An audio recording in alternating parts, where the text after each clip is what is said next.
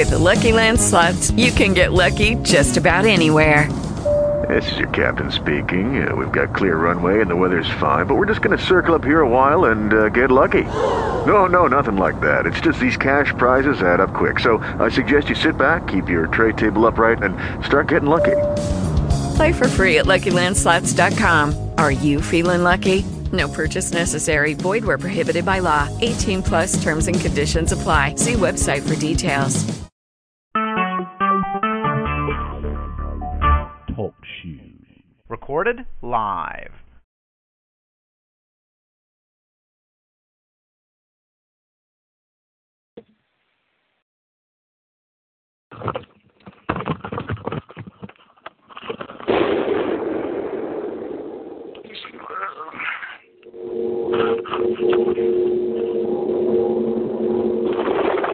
Now, finally, speaking of this balkanization, this divide and conquer, this liberation theology, Pope Francis has encouraged the illegal immigration of the U.S., says those opposed to it should seek God's forgiveness, close quote. I think the Vatican, one of the richest institutions in the world, the Vatican City in Rome, then, should open its doors to anyone that wants to climb over the gates and climb over its big walls and climb over its big fences.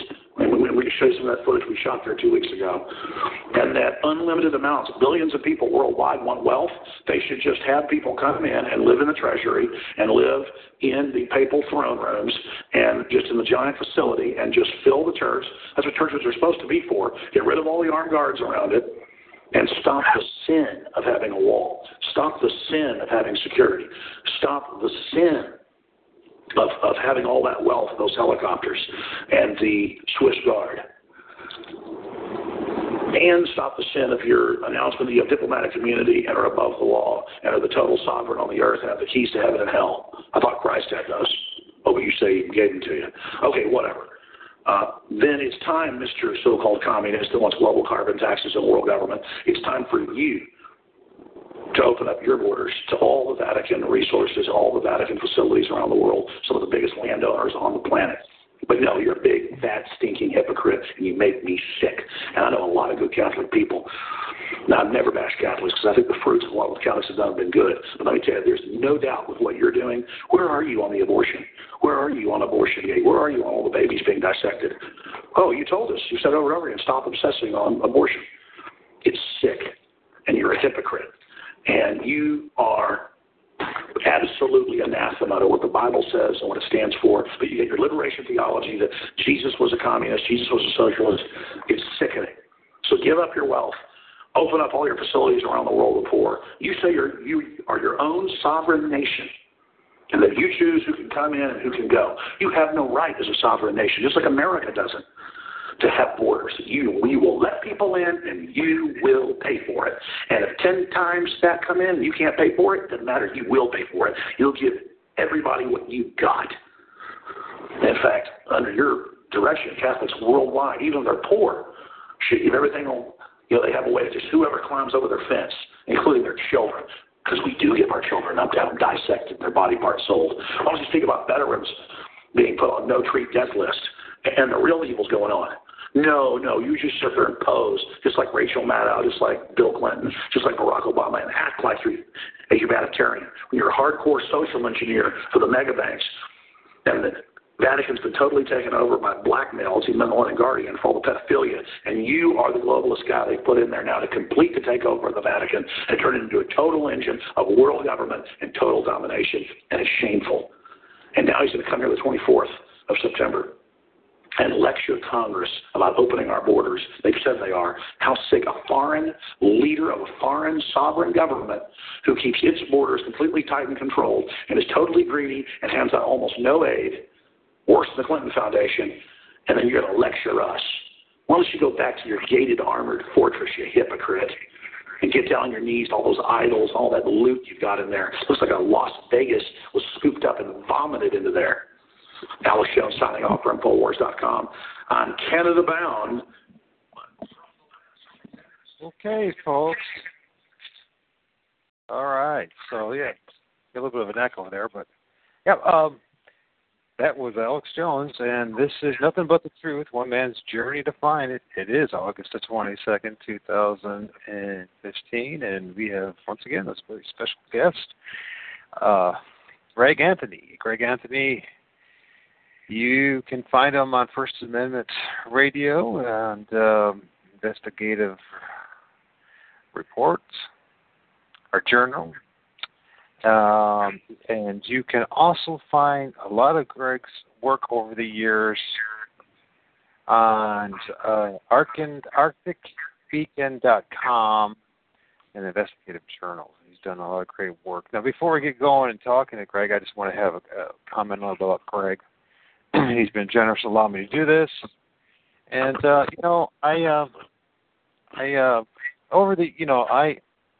the past year or so, and and I've used a couple of Greg's articles on the show, and I've heard a lot of different opinions about Greg, and I have come to realize that Greg is one of those exceptional people out there, voices, who's been consistent on talking about the Jesuits, talking about the Vatican, the papacy, the problems that they have created, the problems that we have through them, and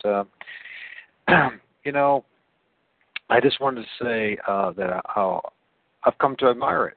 There's a lot of us, including myself, we get sidetracked, going this direction, that direction, and lose focus, and Greg has done a good job staying focused, and I wanted to say that. So with that, Greg, thank you for joining me once again in this important topic, talking about September 23rd, the papacy, and other things, other matters that affect their life.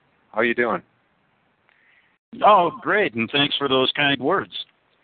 I'm being sincere about it, so okay. I was telling you, it's like, it's not like people are knocking on my door to be on my show. It's always been the opposite. I ask people to come on my show that I'm impressed with, and are people that I know have something to share, not only to me but to the audience. So I do appreciate you, man, and I do appreciate all the work you've been doing. So you've been doing some great stuff, and I've been listening to the past couple of weeks again, and wow, some heavy stuff. Heavy stuff you've been talking about, and really important stuff. Well, one of the interesting things, I just try to make it simple, and one of the things that we have to remember, especially as a broadcaster, is that a lot of times we make the mistake of placing everybody in the same position that we're in. And what I mean by that is my own experience in life is unique, just like everybody else's. And my experiences have led me to talk about this story. I don't think I would have done it unless I lived in Rome for 7 years. And I can remember back, it's kind of like this. You remember how you were when you were a child, but when you get older, you seem to forget it. And you become a completely different person. What I've tried to do with this story is always remember how I was when I first learned about this stuff and what went through my mind, and how I was really, my belief system was so set that this could not be true. First of all, I always say that, you know what, the only probably reason that I gotten this far with this story is because that was my job, to question things. And so that put me in a certain category. I can understand where people come from that felt this, that, the Vatican can't be this way. Our government has to be at least have something redeeming for us in the future. No, it turns out that once you open this door, little by little, you start to see how it all works together. And through the help of many, many researchers along the way, I've come to the point where I've never been happier in my life to understand this stuff and to cope with it, because you can go through a lot of pain and anguish thinking you're an exile, you're nobody listens to what you say. But the real important thing is it's not that important. All you have to do is make yourself available with the information that you have, keep an open mind, and allow your message to resonate with people without, anger, fear, all these things that the Vatican-led New World Order used to control us. And I think once you get to that point, you're not only happier, but you can actually get the message across better, and you can understand what's going on out there, because we live in an age that is so unique from the fact that we're called modern men. We have all this information at our fingertips. But I find that the more, we're probably more challenged as a society to get to the basics, the truth of what's really going on than any others. And it's really ironic, isn't it, that the more information you get, the less advanced, I don't know how to put it, but we're not as advanced as we think we are.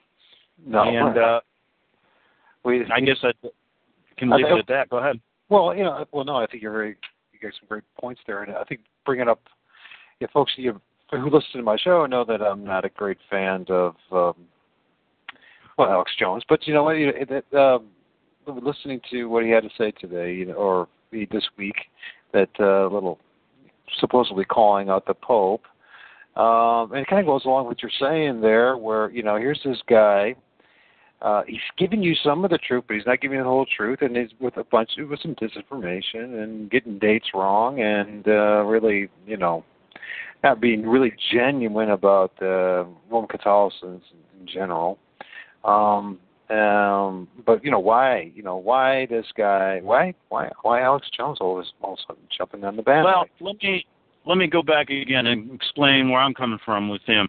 And a number of years ago, I used to be on Genesis, and my show was right after his, and I was also on Republic Broadcasting, which is one of the two. Genesis and them were probably the two biggest alternative stations at the time. And when I began, I started out doing a lot of things about 9/11, and I used to be a guest on his show all the time. And so I know these guys. And in fact, I stayed in Austin, and I used to go into it. I was in Round Rock, and I was there for about 6 or 7 months, so I got to see this up close and personal.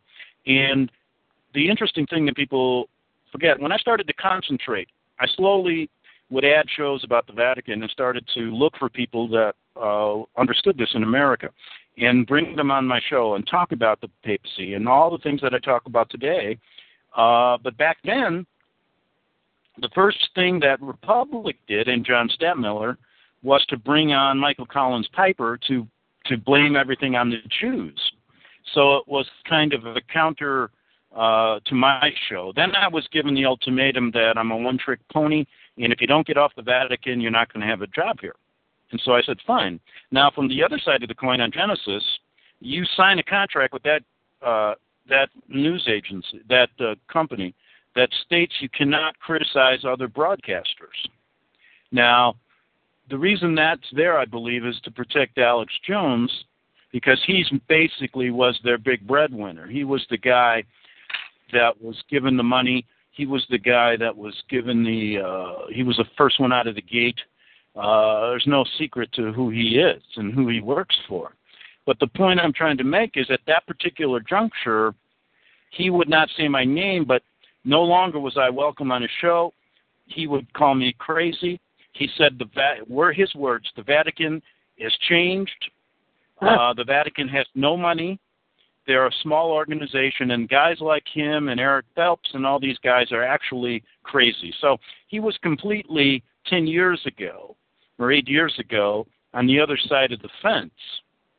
So Alex Jones, to me, it doesn't matter who he works for. You can make up your mind. I know the information he gives out. I know so many backstories about him that it's almost ridiculous for me. If he works for the New World Order, that's fine. I'll listen to certain, one of the reasons I can't listen to him is because he reminds me of Rush Limbaugh in the alternative broadcasting, and I just don't like his voice. He's, I'm not the kind of guy that likes to listen to people ranting and raving. and using that kind of, it's the same reason, years ago, I just don't like the presentation of Rush Limbaugh. He may say some good things for the people who believe in the right wing and all that garbage, but he reminded me, and I remember saying this years ago laughingly, I would say, he's kind of the Rush Limbaugh, the alternative media. And when I watched his empire grow, I'll tell you right now, when I was down in Round Rock with RBN, and I don't think GCN's any different, I don't know where they get their money. But it had to be coming from somewhere because their advertising didn't support a big office and all the things they were doing. So I knew there was something up. Now, the point I always made was this: with that, it was funny how this worked. 2 weeks ago, someone I happened to just catch what Jones was saying. It was saying, I didn't catch what he was saying. Somebody mentioned, why don't you get hold of Leo Zagami again? Leo's my, and I always say my friend from Italy, who I used to bring him on my show all the time. And then I came and I said, listen, this guy, I can't support him anymore because I think he works for the other side. And me and him got into a little bit of a skirmish on the air. And so then he went off, and now he's doing all these books. His last, and in the meantime, we keep in touch. And the reason I do that is because there's kind of an Italian thing here between me and him. I know Italy well. I lived there for 7 years. And I understand, and I say this kind of tongue-in-cheek, but if you remember the statement in The Godfather, the great statement made, keep your friends close and your enemies closer. Right. There's a lot of truth to that. And the point is, if you're on the wrong, let's say you're on the wrong side, keep your enemies closer because you want to destroy them. But if you're on the right side, keep your enemies closer so you can understand them. And so I've always, in the meantime, I said to Leo, oh, come on, and Leo said to me, let's forget about it, let's just talk. So I hadn't talked to him about a year.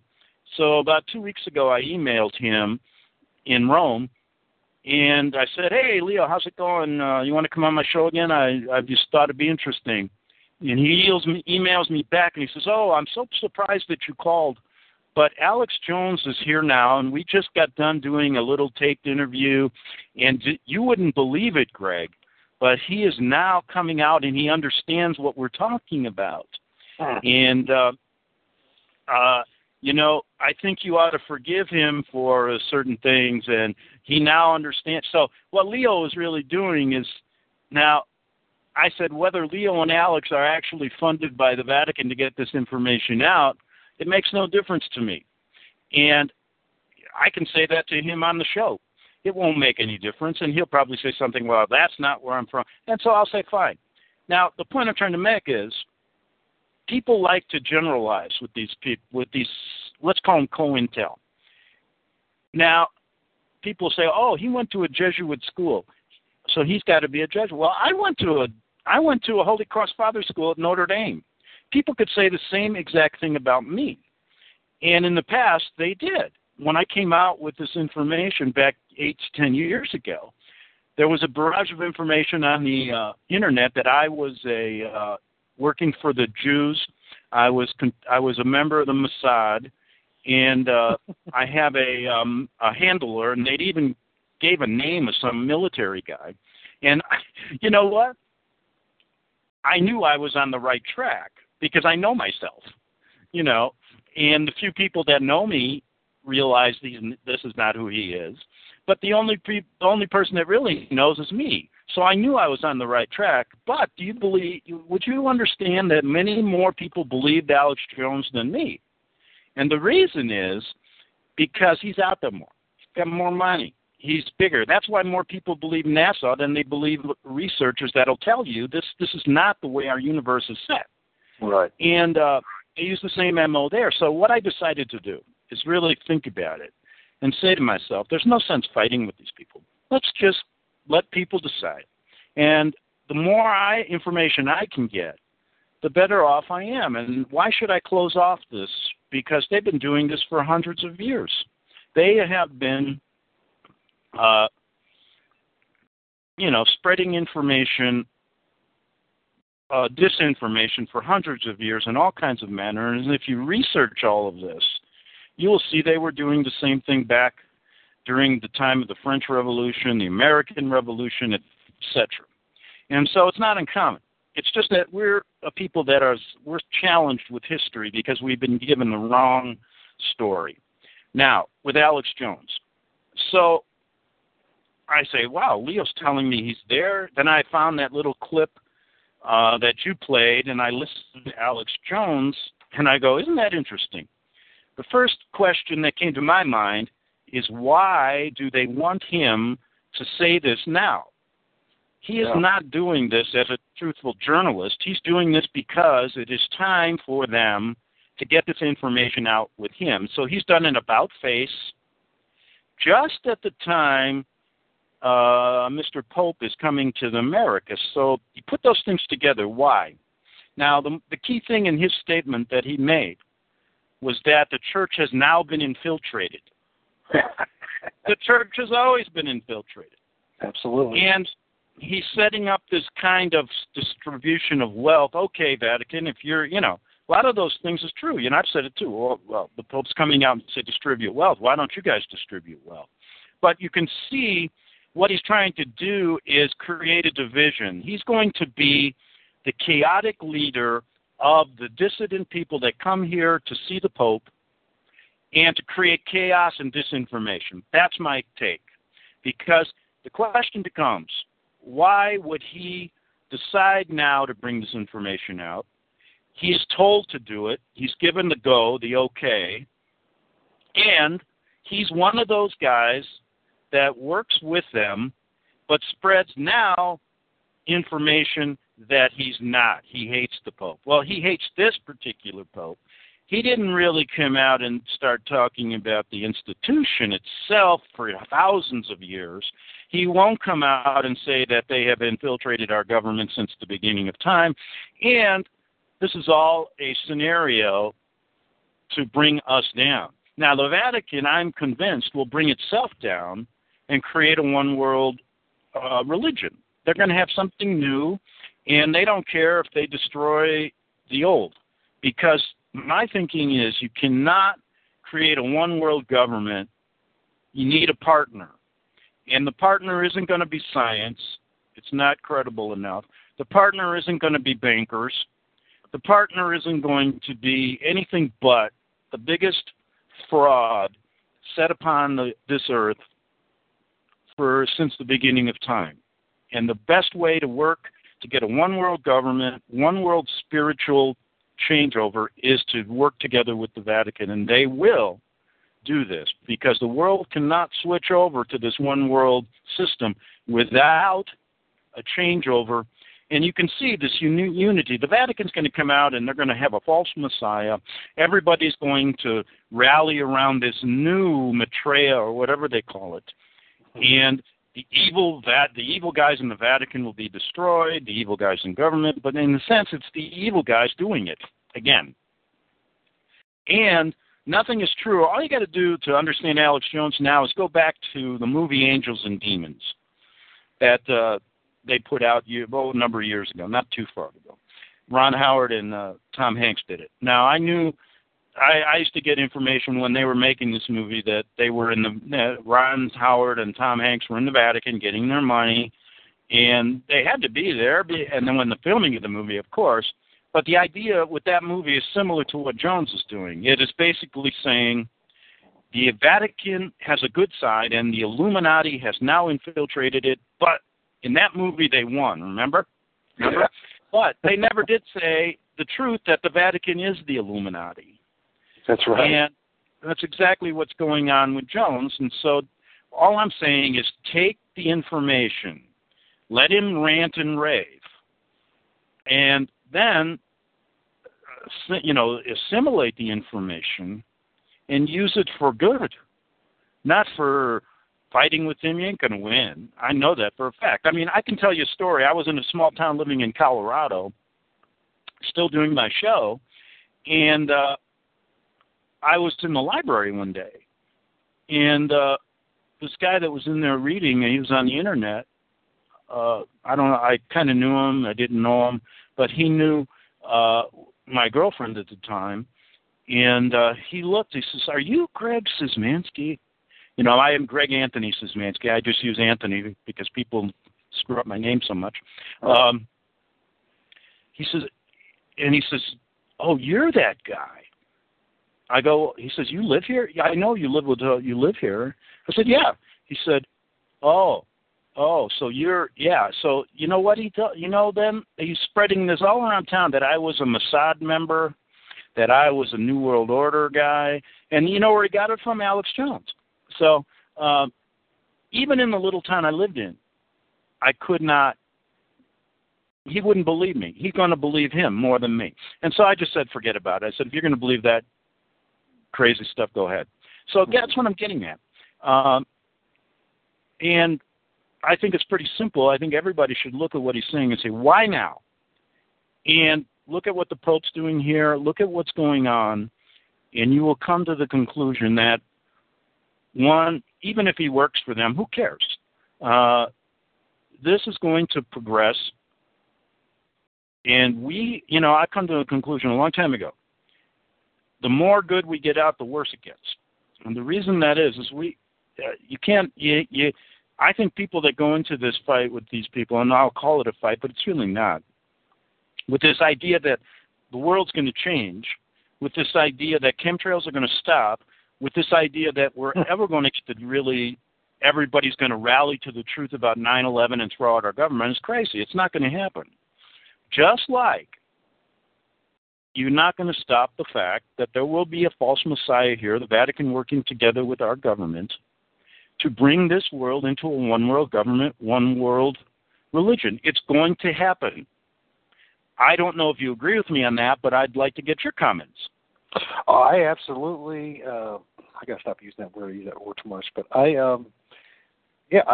agree. I mean, from my research, what the Bible says, we're not going to change the course of history. The Word of God has told us that this is what's going to happen, and there is no changing it. I was thinking about this, and there's so many things I want to talk to you about here. But the first thing I was thinking about last night, you have these videos that are out there about the 1%, and then the rest of us, and they have it's like a little dot, and then that represents the 1% that's oppressing all the rest of us, the 99.99 whatever percent. And if we just all get together and we can suppress that 1%, we can take it over, kick them out, and we can have this wonderful new world, which is pretty much kind of the message that this whole New World Order destroying the Vatican and all that. There's the dream, the fantasy that somehow that we're going to actually change the course of time and God's plan, and it's not going to happen. This is God's allowing this all to happen. And so, you look at that, you look at the fact that it's clear that, as we know, it doesn't, all you do is a little bit of history, study the Bible, you realize that the Vatican for 1,000, maybe 1,500 plus years has been under the control of the serpent, Satan himself. That the bishopric of Rome has been nothing more than a puppet of Satan, under the guise or disguise of being Christian, a thin veneer of that. So, but when I was listening to Alex Jones' little rant there for under 5 minutes, to me, to be honest with you, Greg, it sounds scripted. It didn't even sound like his words, really. It sounded like, here we go, we're going to do this. The Pope is coming, whatever, we got this new agenda. We're going to use you as one of those one of those leaders to basically make a guy like yourself, Greg, and myself, and the people who are in the know, and speaking out against the Vatican, look like we're fanatical nutcases. I mean, we're nut jobs, and that we're just fanatical, and we're not reasonable, and we're not thinking straight. And that people just don't listen to a guy like Greg Anthony because, I mean, look at Alex Jones. Alex Jones, he's a nutcase. He's ranting and raving and acting like a 40-something-year-old, little kid. And I mean, that's really what I see. I see it's more this mind game that they play with people, because let's face it, we're lazy by nature. I'm lazy at least. And we don't really want to do the full work. We don't really want to spend the time studying and researching, trying to figure out what the world is about. We want someone like a Rush Limbaugh or Alex Jones to tell us what the world's all about. We want somebody else to do our thinking, and so easy to manipulate the majority of us. I can only look at myself. I'm 47, and all the lies and the people that led me this way, that way, and I just listen to them. Instead of developing some critical thinking skills and questioning. I think it's real easy to manipulate. So if you have just a little bit of an inkling, you recognize there's something not right about this country or the world, or you're a little patriotic, you're a little, you think that you're going to be able to change the world, that you still believe this whole idea that maybe we can conquer, we can overcome this. And you got a voice like Alex Jones, and people just gravitate to that instead of like stepping back and saying, well, what's true and what's not? Does it make sense? Or at the end of the day, we want somebody else to think. We want somebody else to think for us. It's a good analysis. What you just said is really a good analysis also of what he's up to. And so, yeah, that's what's going to happen. They're going to, and plus you got to think of it in these terms. If you disagree with the Pope coming here speaking to our Congress, that's fine. But the point I'm trying to make is we got to look and say why this guy's coming here. What is really happening, and why are they doing this? Because it's another step towards what their plan is. And so I don't really think protesting. I've said this many, many times, and a lot of people don't agree with me, but that's fine. Protesting does absolutely no good. It isn't time to rally 1 million people to come and say, hey, we don't want the Pope here. It isn't time for 1 million truck drivers to get on the road and say we want lower gas prices, because all that's going to happen is people will get arrested and it'll create chaos, exactly what they want. Mm-hmm. And if you look at the history of these protests, nothing ever works. It gets worse. Look at what happened during the time of Martin Luther King. I mean, look, this is all a controlled situation that we're living in now.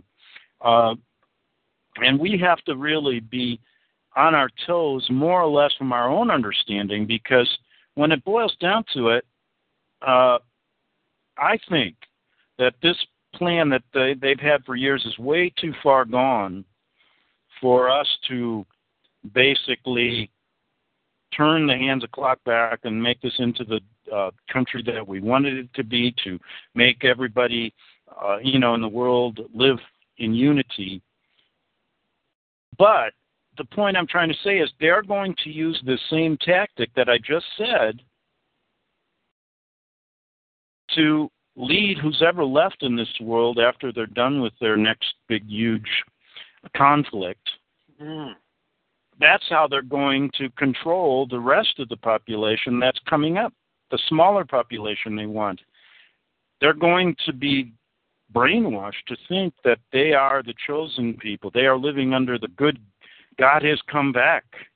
But really, they're going to be lied to and led into this world that will be created, that will seem to be unity, but there'll be no freedom of religion. There'll be no freedom of speech. It will be a compacted one world order, one world government, and people like us will be gone. It's that simple. I don't know when, I don't know where, but I think, to me, that is the outcome that's facing mankind right now. And whether you want to be one of the survivors or not, it's not up to you. I think you have to keep moving forward. I really get tired. I know there's a lot of Christians out there, and sometimes I get into really I don't argue with them. I disagree with this fact that I talk to Christians and they say, well, I can't wait till I go to Heavenly Father. Well, that's fine, but it's not up to you when. And you're given a choice here. You're put here for a reason. And so my thinking is, don't rush it. Don't bring yourself to your own. What's the difference between killing yourself and killing yourself softly every day? Don't do it. Live life to its fullest. And make yourself available for the truths that you believe in without trying to sway anybody. I don't really care who believes me. I don't want anybody to believe me. I don't want anyone to, all I'm saying is this is what I think. This is what I'm going to continue to research. And that is going to be my congregation, so to speak, me, myself, and I. And people who want to listen, people I can help at least function a little better, that's all I care about. I don't want to create. So many people get into this evangelistic idea. Even my dog now wants to come in. Come on, Max. He wants to talk now. So they get into this evangelistic idea that everybody should believe in what I believe because this is the truth. And, this is the right way that Genesis 3 is, and it goes on and on. And I'm going, okay. My thinking is very simple. The more information I get from people, the more I can assimilate it and figure certain things out. Now, I'm never, ever going to figure out everything in the Bible. I just don't think I have that ability to be God. I do have the ability to read certain things and make sense out of it, but I don't have the ability to figure out the 70 days of Daniel and all that garbage. And I'm not saying it's garbage. I'm saying it's prophetic stuff that can be interpreted 100 million ways, just like people will spend their life arguing whether there's a great tribulation or not. And you know what I'm saying? There's other things to think about here. For example, if you want to think about the Bible, I say go back to the story of Cain and Abel and work your way through that. I found it to be the most interesting study I ever did. And whether I understand much more in the Bible, to me, I've gotten something out of it. I think that's what really the book is there for.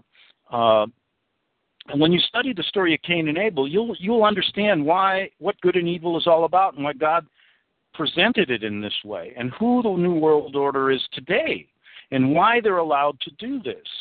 And boy, I'll tell you, you can go back to some of my old shows because I don't want to spend the whole time talking about it because it takes that long. And you can see where Cain and Abel, that story, coming today, that it lives today in our leaders. That's why they're allowed to be there. And they do the same thing that Cain did. And through his generations that have come, that same system functions today. And in that, I understood good and evil because many people that I talk to still go, well, I hate that God. Look what he does. He kills everybody. I can't love a God like that. And, I used to think to myself, why is that? And so it was that study of Cain and Abel that made me understand that. Now, let me give you an example. I grew up a Catholic. Now, do you think if I had never understood who the Vatican was, I would have ever read that? Because, no, they don't want you to read the Bible for any spiritual help. And that's what I consider it, a book of spiritual help. And to me, it helped greatly to put everything together. But I then said to myself, thank you, Vatican, for being who you are. Because if you weren't who you are, I'd have never got here. I'd have never understood this. Because, thank you, President Obama, for being who you are. Because now I can really understand what a good leader would really be like. And thank you so much, Vatican, for bringing all this information. Because now I understand the difference between your pagan religion and what is really I don't like sacrificing children. I don't like killing. But thank you for, showing me that this is what you've been about, and you're going to be like this forever. Thank you so much, because without that, I'd have never understood it. And that goes, thank you, NASA, for giving me all these computer-generated images and lying to me my whole life about the shape of the Earth, because I'd have never really understood it unless you did that. I needed to hear all that. because that's exactly what they do. And I say thank you, Alex Jones, for now coming out and talking against the Pope, because I can really understand who you are. And the same things with many people. And I hope that people look at me the same way. You know, evaluate me exactly the same way as you evaluate the Vatican. Anything. Do it. You know, and that's what I'm getting at. And we all should look at it that way because it makes it so much easier. We don't really understand, I think, that without these things going on, we'd never get to the point where God wants us to get to, maybe. And that's a key thought. I don't know. What do you think? Well, I absolutely agree with you that that you have to go through this process and you have to see the fables. You see the futility of man's ways. That, I mean, you really have to see the dark and understand the light. You really do. And I don't want to sound too new agey about it because but I mean, really, you have to see all the inconsistencies, how people operate, and how confused the world is to come to a realization of how pure and simple the truth is as far as Jesus Christ, and we really put our faith in God and not in man and our idols that are many, many forms. They're more than just the statues in Rome. You know, we have the idolatry of a government and all that kind of thing. I just want to go back a little bit to this. As we're talking, I just had kind of a little bit of epiphany for myself. You know, I've been listening to voices over and over again, and I kind of, and reading, and kind of developed the idea, the theory that the reason why the Pope is coming is to demonstrate that there's been a complete and utter takeover of the United States. But after listening to this, and it just clicked for me finally, that's how pathetic I am, is that it has nothing to do with it. That the papacy, that Rome has always been in control, and this has nothing about America at all in the sense that Rome is taking over. What is, you know, America has been the beacon, the symbol of hope for humanity. That's how they played it out. Of course, you and I know it's not true. I mean, the behavior and acts of those come out of this quote-unquote United States of America has been anything but the hope for humanity. I think all that was deliberate. So for this moment, so the Pope once again coming, you know, had his moment in the sun. And not just the Pope, because the Pope is simply just the image, just an image of the papacy. It's just the symbol of it. But that there is this a replacement. It's symbolic to the world that the old guard is back. The old boss is back in control. And that really the answer for all your problems is not the United States, is not capitalism, is not, this, democracy. It's we can make it better. We, the papacy, we, the Pope, the head of the Roman Empire, everything seems to be shifting back publicly back to Western Europe. We've got all sorts of things, like whether it's the UN, and now there's the UN city in Copenhagen, how they're shipping all the departments over there to, here's the Pope coming in. The Pope is not, you know what I'm saying? So in other words, I've heard this from other people saying that, oh no, this is symbolic that Rome has taken over the country. Well, Rome has been in control of this country all along. Yeah.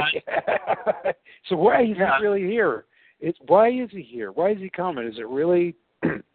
Well, I think, you're right on, and I'll explain it a little bit, too, from my point of view, because I feel the same way. This is really, his visit here is what's going to be called acceptance. This is now the people saying, we accept Rome. We accept our government. We accept the New World Order. We are going to bring it in with open arms. And that's why they're here, because they're at this stage. Now, the fact that people want to say America's here, the Pope is here, we're a Christian country, we're not a look, Vatican has, don't look back to the founding fathers. People love to do that. Oh, we got to go back to them. I said, well, why go back to them? They were just they're worse than the guys who got in office now. That's how it started this whole thing. They're nobody to look up to. And when you really want to understand the Vatican, you'll understand they should be our founding fathers because they're the ones that put this whole thing together. Their help and their thinking did. And this country was set up basically to get them back into power. Because when you look at the beginning of it, nobody wanted them here. But there were certain people that did, and it was the ruling class, the rich people. That's why Washington, D.C. was built on Vatican land. That's why the Tiber used to be called, the Potomac, the original name, if you look on land records, was the Tiber. Yep. So we're looking at the Vatican now using Christianity as a guise, using democracy as, and this government as a way of getting in to here and getting a foothold for fascism, for control. That's why you see the ecumenical movement. Everybody has to be on the Vatican side, but they will tell you we're still the mother church and we're the leaders. So really, this country is no different than Rome. It's the same thing it's always been. It's never going to get better. It's only now where the people are going to be accepting it as, oh, isn't this beautiful? We're finally all in one. The government's going to help us, like you said. The Vatican's going to help us. When in fact, they're going to destroy any remnants of freedom in the way you understand it, as we understand it, and any remnants of the fact that this country, it was founded on fantasies. Yeah. And so how can it ever stand strong? That's my key to tell, and that's what I believe, by looking at how they've operated. And this country is theirs. It's always been, just like England, no different. I agree with you, absolutely. You look at the beginning, the king at the time during the Revolutionary War, we look at the Treaty of 1781, and, well, what was his title? He was the Prince of the Roman Empire. So there you go. He's the one that dictated the terms. We are simply just we've always been just a corporate entity, an extension of the Roman Empire. I mean, they're the ones, the papacy and the monarchies of Western Europe financed the creation of this corporation we call the United States of America. We have to deal with that. And then, so it's going to be easier to control everybody if you take away the power of the states. That's what's happening. And that was cemented in with the 14th Amendment.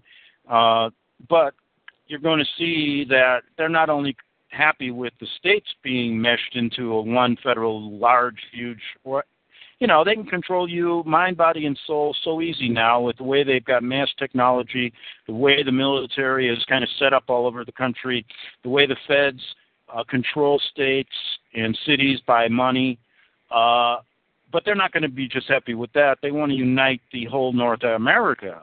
And that's why you're seeing the floodgates open for immigration. It's not going to be the way, I will say this world is not going to be there aren't going to be many sovereign nations anymore, put it that way.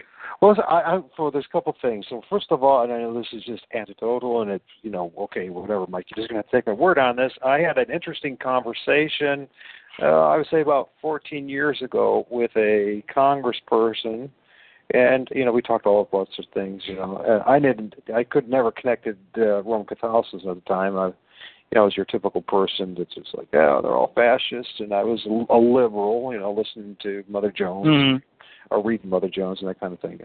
But she was talking to me. She was just candid with me. She says, "Listen, I've been in board meetings, or not board meetings, but whatever meetings in Washington with high-powered officials and Congress people and senators about how are we going to divvy up? What's the new America going to look like? And it's not going to be anything like what we think, and it's not going to be anything like they're telling us on the media or alternative media." There's all this thing about with a North American Union or something. I think it's going to be something, when it happens, it will not be anything like what they're actually telling the public. For the rest of what she said, I mean, it's really going to be, there is going to be the idea of a North American Union, but it's going to be divvied up itself in a different way than most people know. And, that's what you need to do. If you're controlling the masses, you're not going to tell them all the details. I mean, you're just going to, get a subtle hint. There's going to be change. This is what's going to happen and that kind of thing. So, definitely. And then we look at the Georgia guys. Did she say what she thinks it'll be? Yeah, I mean, she's Roman Catholic. Just let you know. Well, what did she say? Like, part is going to be owned by China, part will be Russia, and all be divvied up that way? No, she said this. There's going to be the next kind of thing is going to happen is it's going to be more about English. It's going to be cultural. That the northern half, along with the Great Lakes region, are going to be in Canada, and the East are going to be predominantly English, and they're shoving all these Spanish folks up, and there's basically America's going to be divided down a line. Kind of think about the Dixie Road line that they talk about. And the South is going to be Spanish, and the North is going to be English. Huh. I sounds kind of too simplistic, but just that's basically the goal. I mean, how it ends up eventually, I don't know. She doesn't even know. Who knows? But that seems to be the goal. Is there's going to be the way they're going to create a meaningful division for the masses. Because it's one thing to say, we got a North American Union. Okay, people talk a lot about the politics, but the rest, we're the pros. I mean, we have to live the day-to-day lives, and we're interacting with each other. And most of us are never going to interact with a congressperson or a senator, so it's their world. You know what I mean? That we're never going to be a part of, but their world's going to affect our world, and how they do that is through culture, it's through language, it's through just changing the cultural identity of people. Does that make sense? In other words, yeah, because we're not really involved in politics at all. There's only illusion that maybe once every 4 years or 2 years you go to a poll and vote. The rest of the time we're just mindless zombies staring at a box, pretending that we're actually involved with what's going on in that box. We're not making any political decisions or decisions of the future. So, yeah, that's what she was saying. It seems to be that way with the millions of Spanish people being flooded into the Southwest, flooded into even the whole South, whether it's the Southeast. Sure, they're coming up to my region in Chicago, but it ain't anything like what's going down there. You know what I'm saying? Yeah, well, I'm in San Diego, so I know exactly what you're talking about. Sure. Yeah. So that's what seems to be the goal, the next phase, and all that. So that's what she said. At the end of the day, we'll find out if it's true or not. But it seems from what she actually said and what she actually told me and what's going on. They go. Hey, do me a favor. Why don't you present a new topic, and let me use the restroom for 2 minutes because we don't have a commercial break, and I'll come right back. Okay? Sure, absolutely, we can do that. So. Okay, I'll be back in about 3 minutes. All right? That's fine. You go on with whatever you want. Maybe introduce a new topic or something. Okay, I'll be back. All right. Well, I'm going to talk a little bit about folks who are going to be listening to this. Is that earlier this week, did a show on the Georgia Guidestones. It goes along with what Greg was saying about how the ruling elites, obviously the head of this pyramidal structure, is Rome, is the bishopric, and the monarchies of Western Europe. So anyways, and their goal is to eliminate the majority of us as Georgia Guidestones. 10 Commandments. There's only been one organization that really seems to be obsessed about changing the commandments, and that we know comes out of the bishopric of Rome. And they want to get rid of the majorities and leave it to, the goal is, 500 million, give or take, whatever. The other thing is, when you look at the pseudonym of the supposed creator, we talked about this, that it's R.C. Christian. Now, there's a Roman Catholic, even a musical group called R.C. Christian. If you do a little bit of history on Roman Catholicism, the RCs has always been the nickname, R.C. Christians has always been the nickname of Roman Catholics. Now, people say, well, it's too, being too simplistic about it, or you're being bigoted about it. No, I'm not. I mean, it's really, you put the pieces together, you realize, there are countless books. Even George Orwell's referred to Roman Catholics as RCs. It was very common. The slang for Roman Catholics has always been RCs. So, are you back in there? Yeah, I'm back. Okay, I'll just let you know what I was just talking about, because we were talking about depopulation in Rome and all that. And inevitably it leads to the Church of Guidestones, and I was explaining to folks that R.C. Christian, from my own research, is supposed to be a pseudonym of some person. In reality, it's the nickname of a group, an organization. Literally, there's a Roman Catholic a musical outfit out there that you can just go online, go to YouTube, and that's called the R.C. Christians. If you look at history, I was just like George Orwell, and people in Europe that was their nickname, Roman Catholics. They just called them RCs, R.C. Christians. You can find it over and over again that R.C. Christians is, a hint, saying that, hey, listen, Rome is going to be on top. The average person in this country is not going to catch it because we're so dumbed down. We don't know about the Counter-Reformation. We don't know about what's really going on. We don't even know what's our own country. So when they say R.C. Christian, you see all these people like making a big stink. Oh, it's this mysterious person. But if you just logically put the pieces together, R.C. Christian is something that the Roman Catholics have been used for a very, very long time to even call themselves that, to even have organizations like that. And then there's only been one group in the world that's ever been interested in changing or having their own 10 Commandments. It's never been the Buddhists. It's never been the Hindus. The only group that's ever been interested in changing the commandments has been Rome. It's been the bishopric, and I know people say, well, what about the Lutherans and the Methodists? And I say, well, you're right, but remember, they're part of the same. They're daughter churches of Rome. The separation between the Lutherans and the Roman Catholics is very small. I didn't mean to space it. It's all part of the same organization, at the top at least. And so I was just bringing up this, tying in what you're saying about the goal of this New World Order and removing the majority of people. If you want to take away the mystery from George Guidestones, hey, it's R.C. Christians, 10 Commandments, Babylon, the different ancient languages. You're just like Egypt. You're like, oh my gosh, it's just all the same thing. It's just. And another thing too is they're supposed to be the new Stonehenge, and I just did a show about it, and there's people are starting to wake up too. Stonehenge, folks, they tell you that it's 5,000 years old. It's not. They can't. It's what you're looking at was created in 1958. Mm-hmm.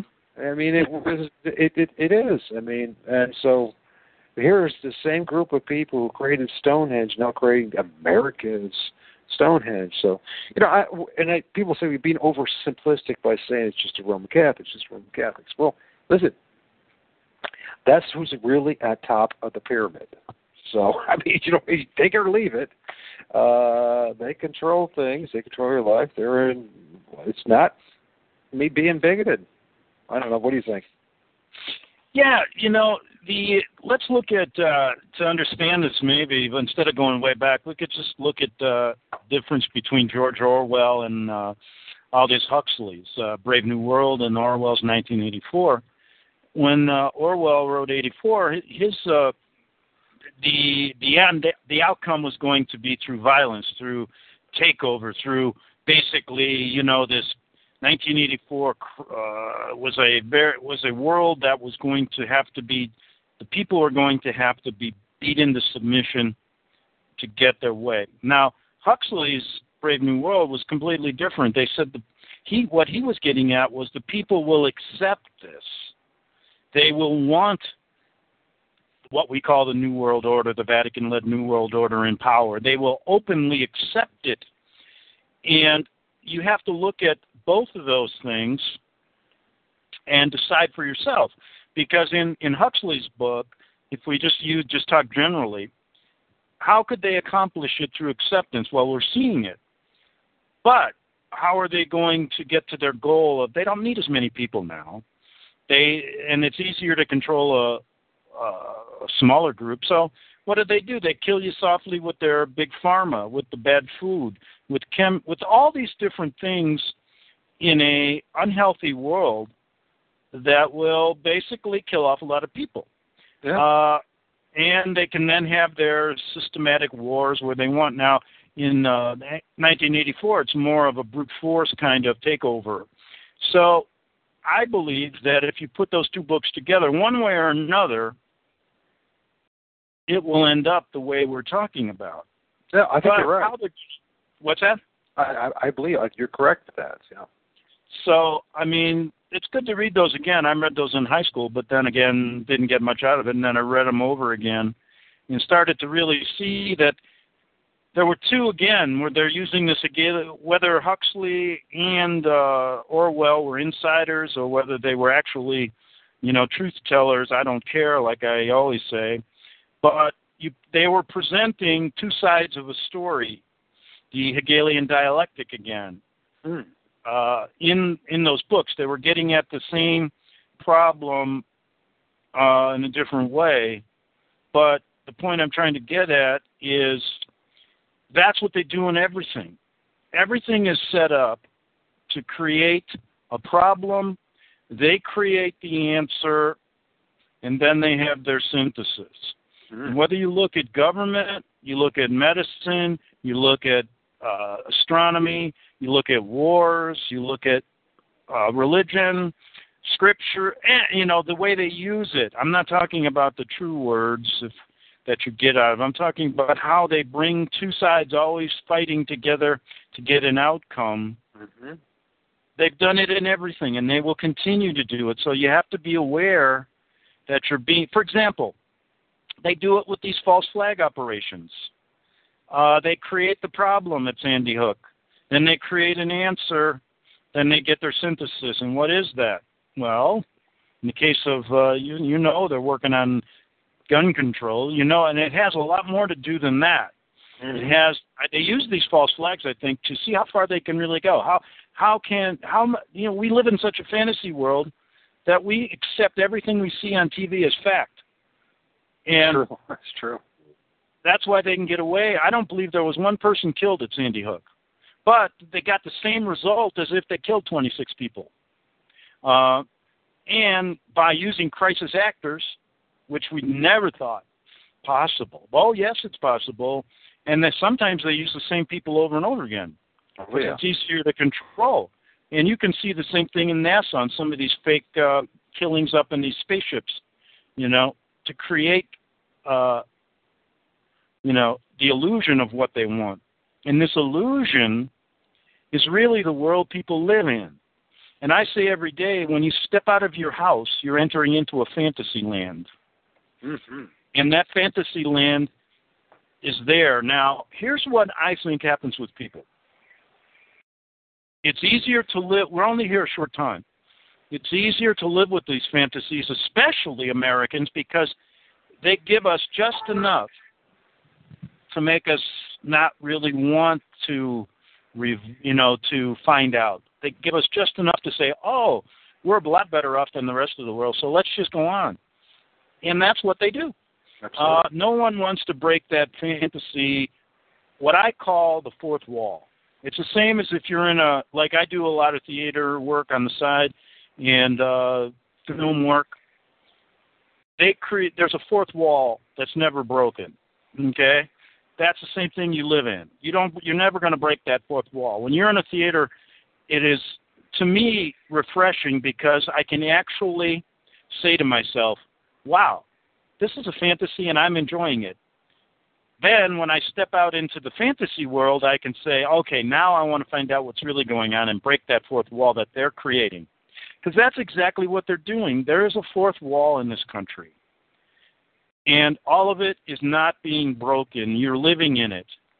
And if we go back in time and listen to all the things, that theater experience that you may go to the movies or you may go to the theater, you're living that every day now. That is your real world, which is really fantasy.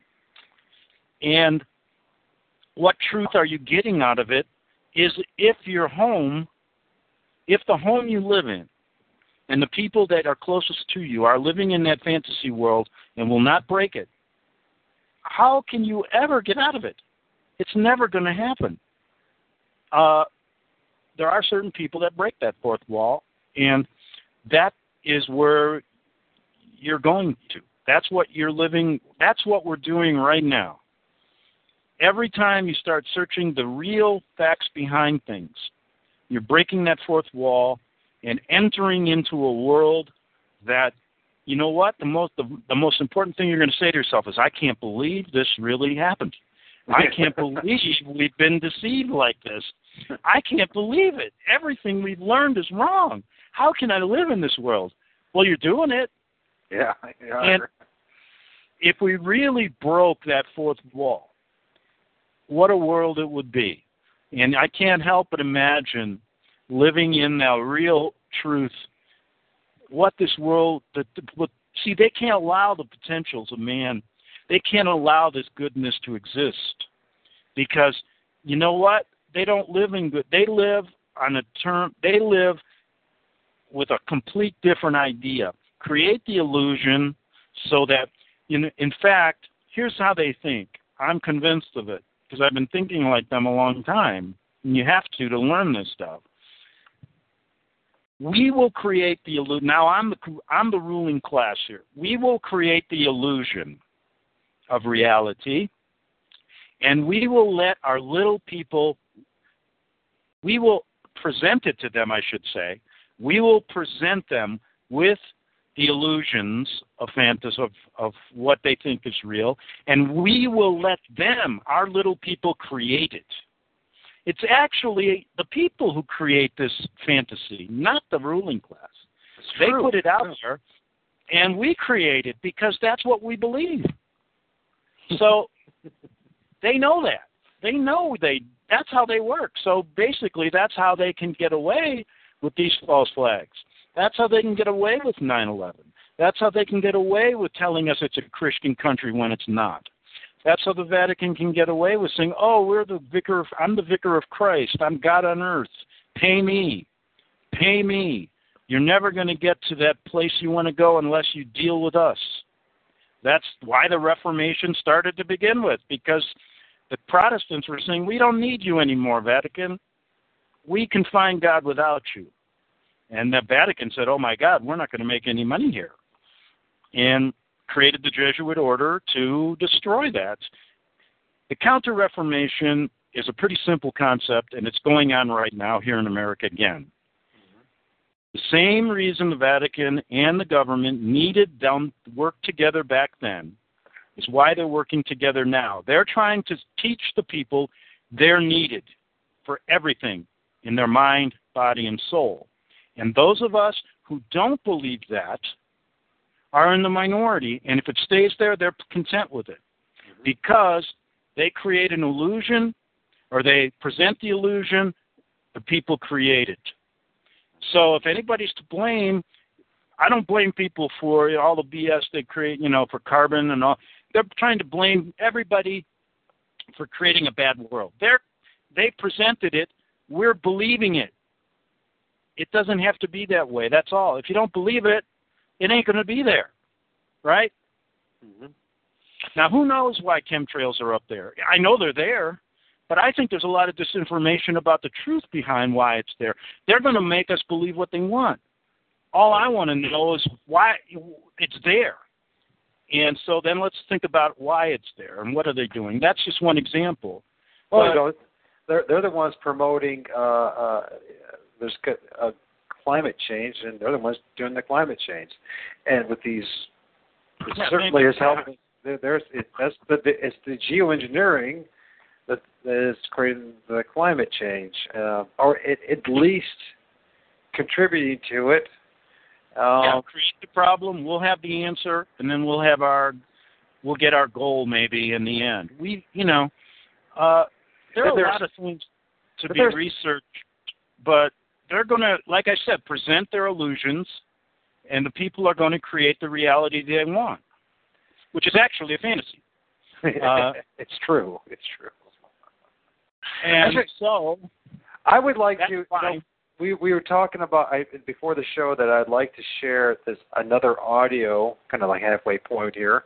It's come from Russia Vids, and he's a gentleman that's on our side, and his take on the connection to 9/11, NASA, and this ruling elite, this satanic ruling elite that is connected, controlling the Vatican, the beast system, if you will, on top of that, the governments of this world. It's very short. It's about 8 minutes. And then we could do go ahead. I think you'll really enjoy it, because you probably heard, you're going to probably yourself heard most of this, but I think people need to hear this. And okay, I'll listen. Go ahead. Okay, cool. Here we go, folks.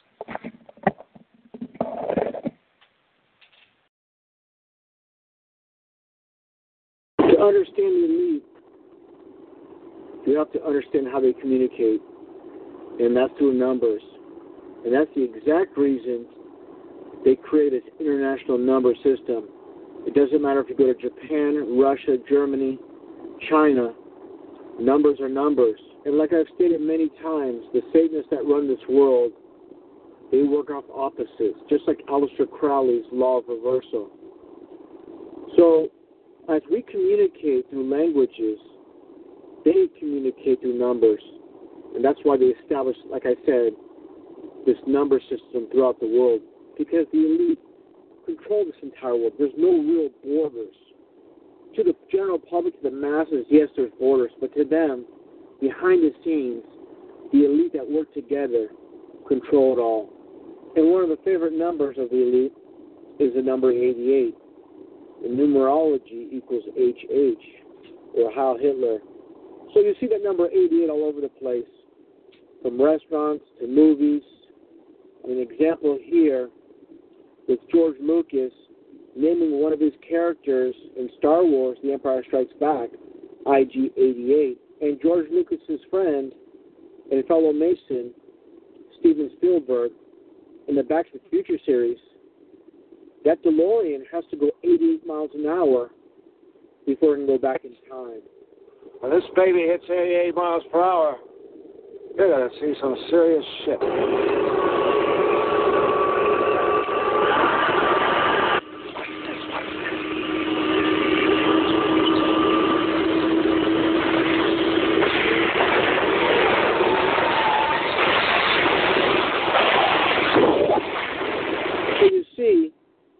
All this occult hidden in plain sight, and the masses are completely blinded to this system. And someone might ask, why is this relevant? Why is it so important to understand the number system they work on? Well, once you understand the number system they work on, you're going to understand how they operate. You're not going to waste your time reading text or listen to a word they say, and you're going to focus on the numbers, and you're going to comprehend and understand exactly what's taking place. And an interesting side note, with George Bush, of course, being president during the September 11th attacks in 2001, George Bush's grandfather, Prescott Bush, helped finance the Nazi regime with Adolf Hitler. And for all those out there that are thinking I'm just grasping at straws, connecting numbers that are just random, here's something to consider.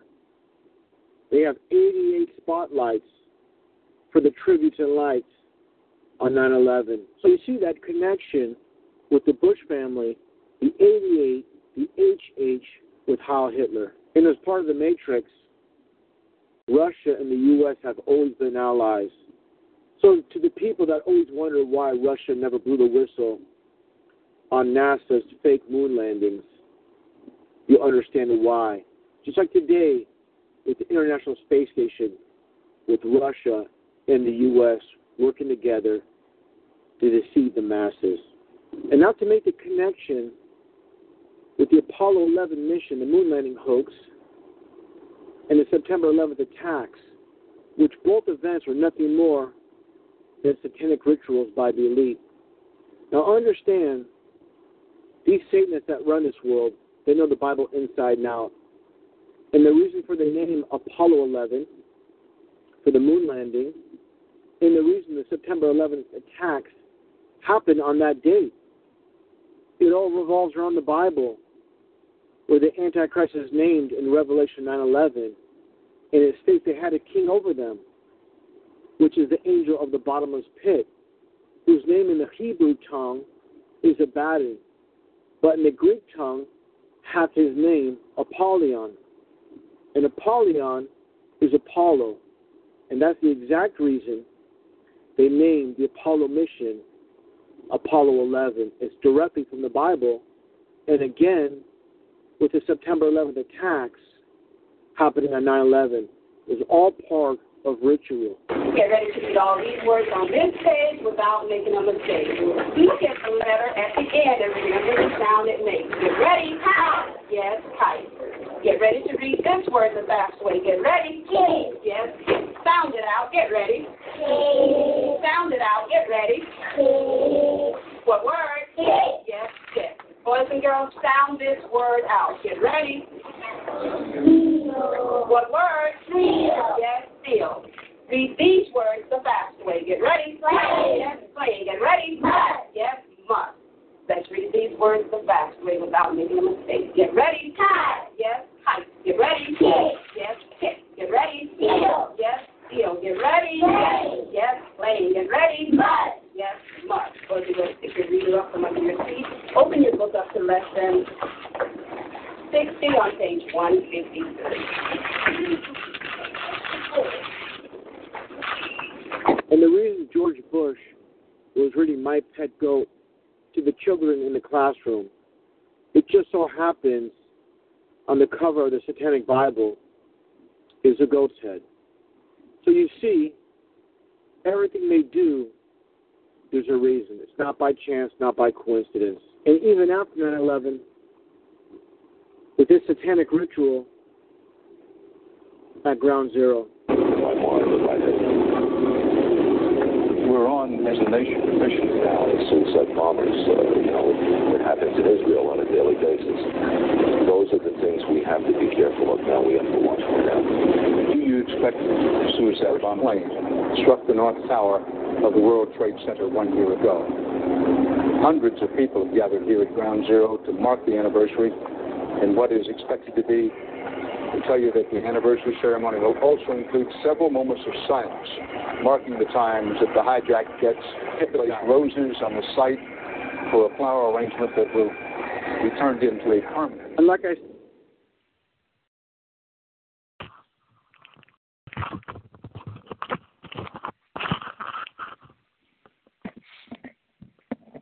Oh, sorry about this, folks. They knocked me off. Hold on a second. Let me reload it. Literally, they knocked me off the internet.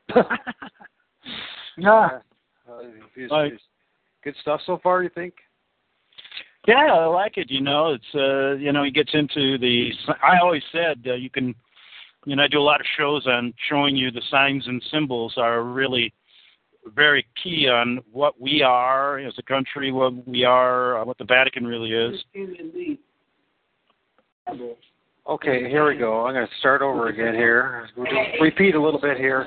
I do want to check here because this ties into what we're saying, and that the really interesting is that even that the RC Christians are maybe the biggest dupes of all in all this. They're being used. So let's listen to the rest of this. Get ready, kite. Yes, kite. Get ready, kick. Yes, kick. Get ready, seal. Yes, seal. Get ready, play. Yes, play. Get ready, must. Yes, must. Go to your stick your reader up from under your seat.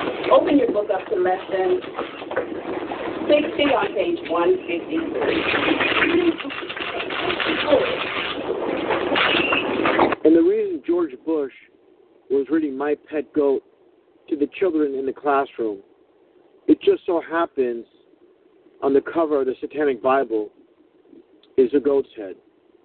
So you see, everything they do, there's a reason. It's not by chance, not by coincidence. And even after 9/11, with this satanic ritual at Ground Zero. We're on, as a nation, a mission now with suicide bombers. It happens in Israel on a daily basis. Those are the things we have to be careful of now. We have to watch for them. Do you expect suicide bomb plane struck the North Tower of the World Trade Center 1 year ago? Hundreds of people have gathered here at Ground Zero to mark the anniversary and what is expected to be, to tell you that the anniversary ceremony will also include several moments of silence, marking the times that the hijacked jets place roses on the site for a flower arrangement that will be turned into a permanent. And like I stated earlier, Satanists know the Bible very well. And taking a look at Anton LaVey's Satanic Bible, they have what's called the 9 Satanic Statements in the 11th Satanic Rules of the Earth. So you see that 9/11 again in plain sight. And another reason you see that 9/11 in the Satanic Bible, it's a form of mockery, and also Satanists love to counterfeit, because Satan has created nothing in this world. All they could do is take and steal from what God created. And to any Satanists that might watch this video, I do understand Anton LaVey has stated in his Satanic Bible that there's no Satan. Satan does not exist. He's not real. But that's part of the deception. Satan can never admit that he's real. In doing so, that would admit God's real.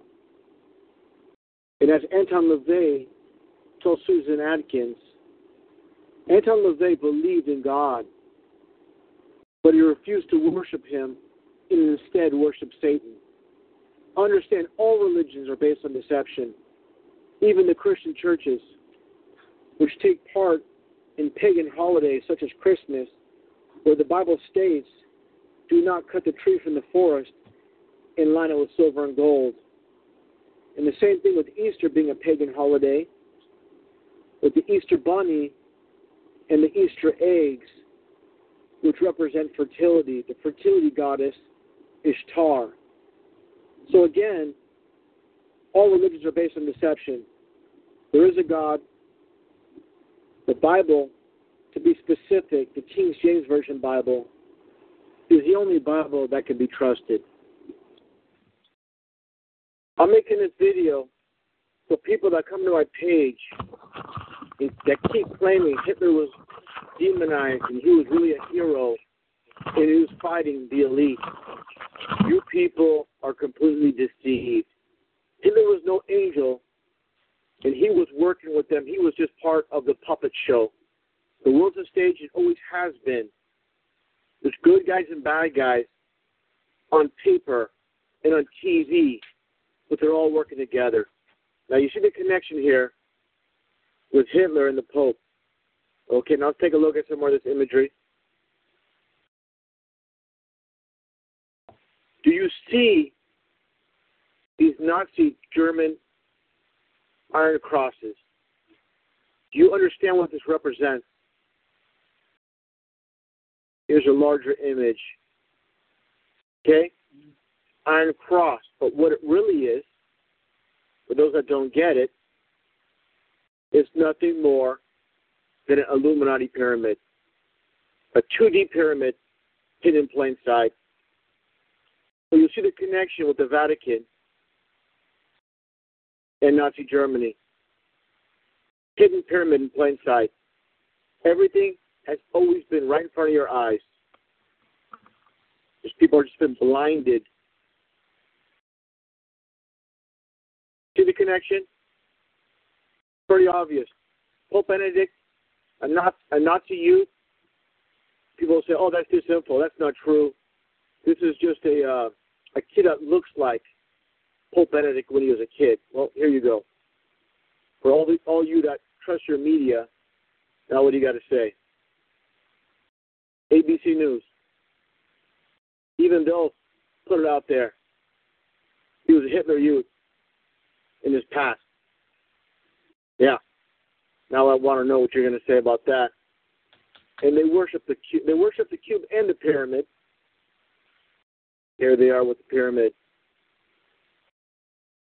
And hidden pyramids in plain sight.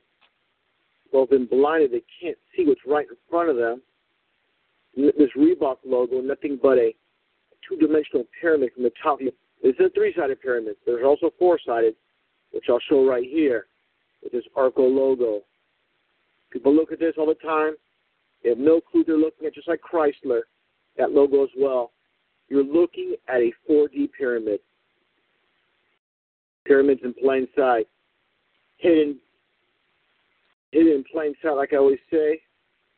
I'm going to finish off again. All on the same team, all working together like they have in the past and they still are today. There's nothing new under the sun. Okay. That was, once again, folks, the Russian Vids, and you can find a lot of his work. Thank you, Greg, for entertaining that. I thought he did a nice job of explaining. I don't know about the King James onlyism thing, but the rest of it, it's as clear as day at this point that just what we've all been trying to say and trying to figure out, that this satanic Luciferian group has taken over everything, including the Roman Catholic Church, way long time ago. And that this is their agenda. Their agenda is their new world order, and they will destroy the Roman Catholic Church. They're going to get rid of it, the hierarchy, and they're going to have their own. So, I don't know. What did you think? How did you get anything out of it? I'm sure you've heard all of it. Well, yeah, for a long time, I've said that they talk through their signs and symbols, and their signs and symbols can get pretty technical at times. I looked at many of the things that are on buildings. The simple ones are, but not simple, really are the obelisks in Rome, London, and the United States. And when you start really researching all their signs and symbols, you start understanding what this world is all about. You're breaking that fourth wall, so to speak. And I long said that I would love to start a company, a travel agency, a tourist company that would go to these places and tell people really what these statues mean, what the Washington Monument really means. What I'd like to show them the picture of Pope Innocent above the, I think it's in the House of Representatives or the Senate. They got a big, huge mural of him looking down at the, I think it's in the Senate, looking down on the Speaker or the Vice President of the Senate. I mean, that's just a couple of them. But if you really, I'd love to have a company to go to Rome and just say, hey, you want to really learn the truth about the Vatican catacombs and how they, how they basically hold the Black Mass down there and what the Black Mass is all about. And, but how long would, I mean, I guess you could get a few people to come on your little travel tour. But if I'm sure within a few years, I mean, the way things are going, you're probably right. You probably could make a killing doing it at this point. But, and I'm sure you have so many places you could go to, and to get to their signs and symbols. The numerology part is also quite interesting. And there's always going to be this kind of hidden agenda. And the hidden agenda is kind of there for you to see in plain sight if your eyes can really see. Mm-hmm. And the more you get to understand that, the more, and it's not a question of, how they're going to do all these things is always going to be an item of discussion. But if you understand their end game and how the world has progressed, you will see that there are only little periods of time where there's a respite in this stuff. It's constant chaos. But then there's a period where there's a little bit of peace. Everything seems nice, like in the 50s. Everything was nice and cute here in America. But then maybe in other places it wasn't. But so you're going to get this kind of ebb and flow. But usually everything is, it's geared towards this constant what we talk about. There's one world order, one world religion taking over. And I don't think anybody can deny that. That really is the end game. So let's understand that your leaders aren't in that position to help you. They're there to deceive you and to keep you busy with other things. And the same thing goes with the big religions. They're all in this together to bring about some kind of, and this is where it gets interesting. People really don't, they'll take it from that point, but they can't grasp this thing that these people are satanic. And there is something working here that keeps them, whether they think they're going to live forever or whether their system lives forever through them, through their generational passage of all this stuff, is something that people have to understand how they think. And so to understand Antoine LaVey and all these people is I meet a lot of Christians. Oh, I can't read that stuff. I go, why? And I think they think they're going to lose their faith. And I say, no. Your faith will get stronger if you really read this stuff, because that's what it's all about. You got to understand what this, how can you live in this world? Do you want to just be this kind? I love these Christians out there who call themselves Christians, and everything seems so happy all the time. Oh, I'm going to help this and that. I'm going, what is, maybe you're living in a different world than me, but, and they don't want to say anything. They won't talk about anything but the Psalms that sound good, They don't want to know, and I do that kind of laughingly because most true Christians that I know don't talk that way. They're pretty honest. They're pretty realistic about what this world is about, and they've experienced things in this world. And they've experienced the hardships because of their faith. They've experienced things that are so not like, just sitting in bed and reading Psalms and going, oh, I think God's speaking to me. I don't know. That's the pretty, and I say easy way out. You're in this world for a reason, and you're going to be tested if you're a true Christian, because that's exactly, you're going up against this satanic evil, and you're going to see it right in front of your face, and you're going to be tested. And when you're tested, you see, many people really don't make a choice. Mm-hmm. And let me tell you why. Because they really have no choice to make. Look, if you don't understand the things we're talking about today, how can you really choose whether you want to be on their side or the right side, God's side? How can you do that? You can't. Because you know what? I bet that if a person really, once you really understand what's good with this evil organization, and then once you understand your other choices, then you have a choice to make. Mm-hmm. Because I think it would be, if somebody came up to me today and said, Greg, I'm going to pay you $1 million. Well, I'm going to do this to make your life so easy. And this is all you got to do.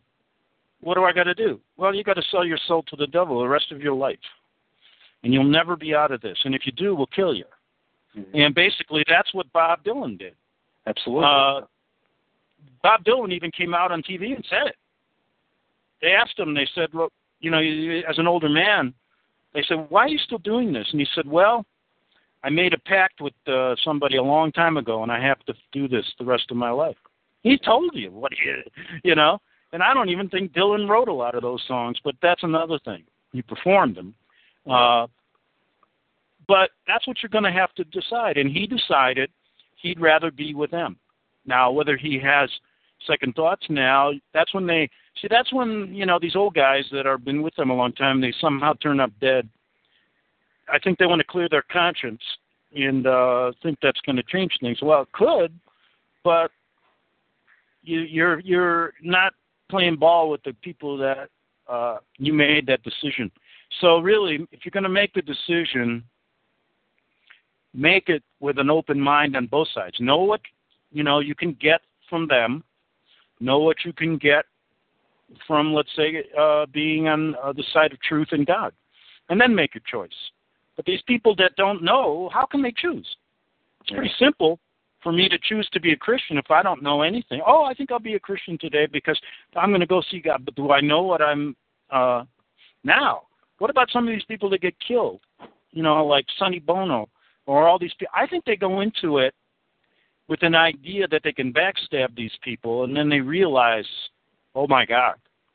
And, that's why a lot of these people get killed, Wellstone, a lot of these other people, because, they don't understand that once they get into that position, it's either you play ball with us, you're on this satanic team, or you're out. And that's why you'll get this congressman from Iowa, and he lives in your small little town, and he's a really nice guy, and he wants to change everything, and he says so many nice things. Then he gets into office, and pretty soon he's different. Oh, man, you didn't do anything. You said you would. Oh, but, then he starts double talking. Well, he's understood that he either plays the game or he doesn't. The ones that don't want to play, they're out. They just leave, or if they stay in, they're killed. Right. And the ones that stay in have been absorbed by this system. And that's why your level of leadership gets worse and worse as you go up and up. That's my thinking. Absolutely. And that's the reason why I shared that last audio from Russian Vids is because when you go back to the beginning with Alex Jones, he did not bring up the most important element in all of this. That in truth, he's talking about, this new pope and he's a communist and all this nonsense. No, he's a Satanist. And that's the issue. And he didn't bring it up. That really, life is really that simple. Which side you're going to be on. Maybe he is too, Maybe Alex is on the same team, and makes you think he's buddies with a lot of self-proclaimed Satanists. He seems to get along with them great. You know what I mean? Like Joe Rogan and others. So I don't know. He's promoting a lot of things that are twisted. I don't know in any day, but the most important message in our day, and always, is that these men who follow Lucifer, they're Luciferians or even more Satanists, the same thing, are the ones in charge of not only Rome, but of all the governments of the world, of all the religions, of all the institutions that enslave us. And that the real issue in the battle is not that, our battle is not really with Roman Catholics or with Mormons, where we might expose the false doctrines, but at the end of the day, what it really comes down to, it has nothing to do with being a fascist, a communist, is that there really is a God and there really is a prince of this world, and he is called, his name is Satan. It's not just an idea, even, it's just real. And what the real struggle and the real battle is, with good and evil, and that comes down to whether you're going to be a follower of Satan or a follower of Christ, Jesus Christ. Yeah, and they never bring that up. They always go around playing around with the side issues. This, you know what I mean? The media circus part of it. Of course. That's to keep you. There's other reasons. It's constantly to keep you into this chaotic situation of never knowing. There's a time, why I say when we live in this technological age, we're so bombarded with information that we sometimes can't figure it out. How can we? There's so much, but the point is the simplicity of it is in your own heart, in your own mind, and once you start, I think a person starts utilizing his own thinking, being a critical thinker on your own, taking facts, taking things that, you might not even, you have more abilities. People have more abilities than what they think as far as knowing what's right, knowing what's wrong. But if you're confused and constantly letting others do that for you, you don't have a prayer.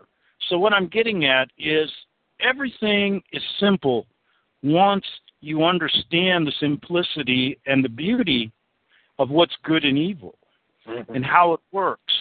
And then, that's why I can say a lot of things I can say today that I never would say in the past because something has come to me to simplify it all.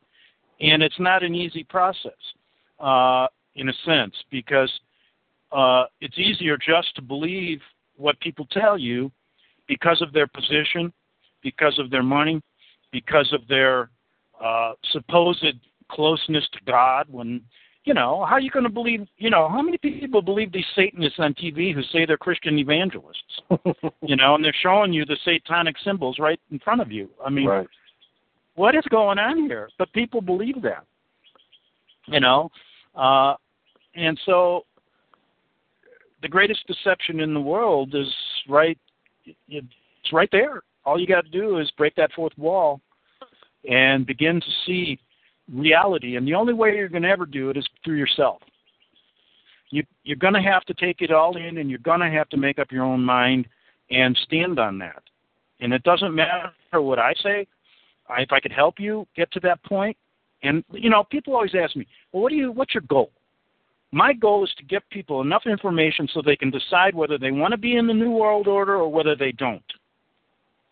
Mm-hmm. And if you choose to be in it, okay, we can still be friends. At least I know what you are. That's all I'm saying. And where they're leading us to is they are going to deceive people what the New World Order is really about, and that I don't like.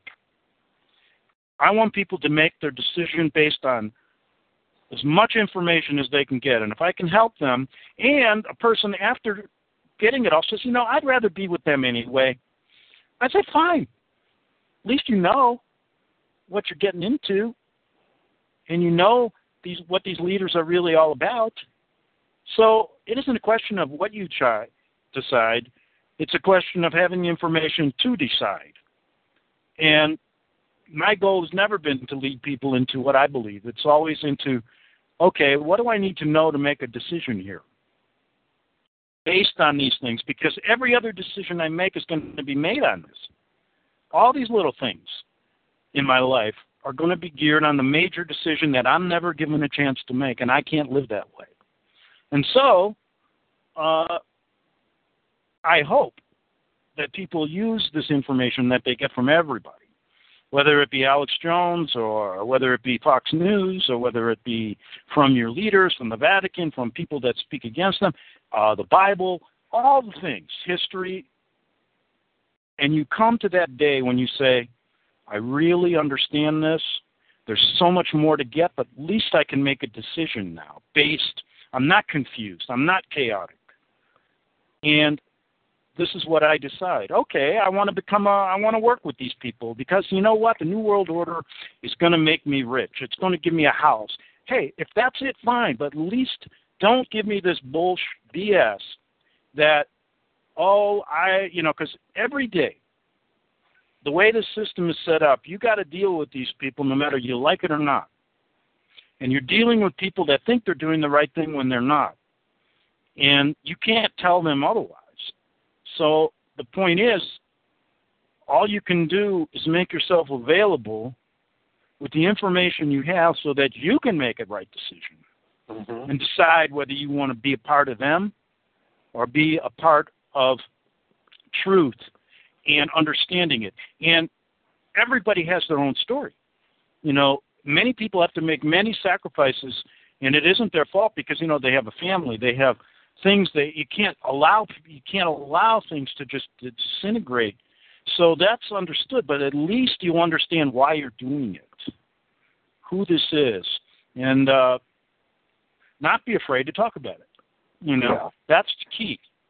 I won't work anywhere that, for example, if I get a job in Hollywood, I know, you'd be surprised the number of people you work with that'll understand this.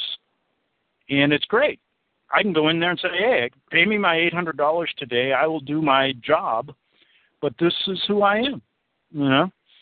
This is what I know, and people say, well, what kind of movie would you make? I say, listen, I may make be on a mindless sitcom, but the reason I'm doing it is because I need the money right now. I mean, isn't that something? What do you want me to do? But if I had resources where I didn't need to do that, I surely wouldn't do that. But the point is, I know why I'm doing it. And there's nothing wrong with that. In my mind, I don't know what you think, but this is how I see. I always tell people we need to, study Daniel and learn how to live like Daniel did in Babylon, because we're in the same boat as Daniel. And the big thing is not compromising your faith, your belief in the true and living God. And most people end up doing that. They abandon God and just go after their own lusts and desires. I was thinking about this, when I was going to ask you this question because I find it fascinating. Now, because let me make an example here. Let me make an example, and let me tell you what I mean. Okay, last Christmas, I got cast in a play here in San Diego. It was the biggest theater in San Diego, and my part was in a play called, it's an Italian name, and L'Inspirazione di something. And it's the longest-running Christmas play in San Diego, 25 years, put on by a Hispanic theater group, but it's in English. And it is a parody of, going to Bethlehem, the Christians going to Bethlehem and encountering Satan and all this stuff on the way, the devil and all this stuff. And I play an old hermit who's 80 years old, and I know the truth that we are going to see Jesus Christ at the end, right? Right. Don't worry. And I'm taking all of the Christians that were on our trek, all of the the people, the sheep herders and everything, were on our way to see, and it's a whole 2-hour play involved with that theme, but there's a lot of little there's a lot of political stuff in it. It's a parody. And in the end, of course, we find Christ and everything's fine, and I give my big monologue at the end in front of all these people, and the play's over. Now, the director of the play is really a talent. He's an old guy. He's really a talented actor, director, but he believes he's a Catholic, okay? Okay. And in a couple speeches that he gives us, he tells us, you can tell he believes in Mother Mary and all this stuff. Now, I can do that play, present this story, knowing I work with a Catholic like him, without conflict. I'm not going to get up and say, hey, you shouldn't be worshiping Mary and all this stuff, and this is all a fraud. No. The point I'm trying to make is that play did not get in my way of my belief system. I may not agree with some of the things, but in the end, I could live with that and get enjoyment out of the talent that I have of acting. So I don't know if that's what you're talking about, but that's a personal experience, and I enjoyed this 3 months of my life doing that. Could prepare it for a month and a half and present it every night for 2 or 3 weeks during Christmas with big, huge audiences, and understanding that there are people from all over the place with all different ideas, but none of us were there for a bad reason. You get what I'm getting at? Sure. I see where you're coming from. If I go back to Daniel, I'm just saying, look at Daniel, his example of his life. He was forced to be, in his circumstances, he was forced to serve the king of Babylon and be part of his court. And, he didn't say, I am not going, I reject everything about you. I'm going to rebel against your kingdom. I'm rebelling against everybody else. No, he drew the line when it came down to his faith and his personal relationship with God. That is the importance, because what Jesus is offering us, and by having faith, as you know, we're saved by faith, saved by grace through faith in Jesus Christ. And God so loved the world that God so loved the world, gave his own God Son, who shall believe in him shall not perish but have everlasting life. The answer to our dilemma that God has given us is eternal life if we put our faith in him and his only begotten Son who came in the flesh. And it's a personal relationship, and we pray and bow down to our own God, and that that as Daniel did, and then he went and he served the king, the king of Babylon of all people. I mean, come on, you couldn't get any more wicked. It couldn't be more example of Satan himself. My point in all that is we're in a Babylon. We're under the prince of this world is Satan. Everything, every institution, everything that goes around us, he has his meddling paws in it. And so what do? You know what I mean? I've been struggling with this for a past year. Like, what is a Christian? What is the appropriate job for a Christian in this world? And by the way, there isn't. So what do you do about that? Well, you got to make a living, like you said. We live in a system, in a world where you're gonna have to slave. So, but at the end of the day, what we do physically in this world is not as important as what we do spiritually, if you will. Who we really bow down to, who do we really pray to? And many people in leadership positions are really bowing down to Satan, Lucifer, asking him for his blessings. And very few people are really asking for to have abiding eternal faith in Jesus Christ.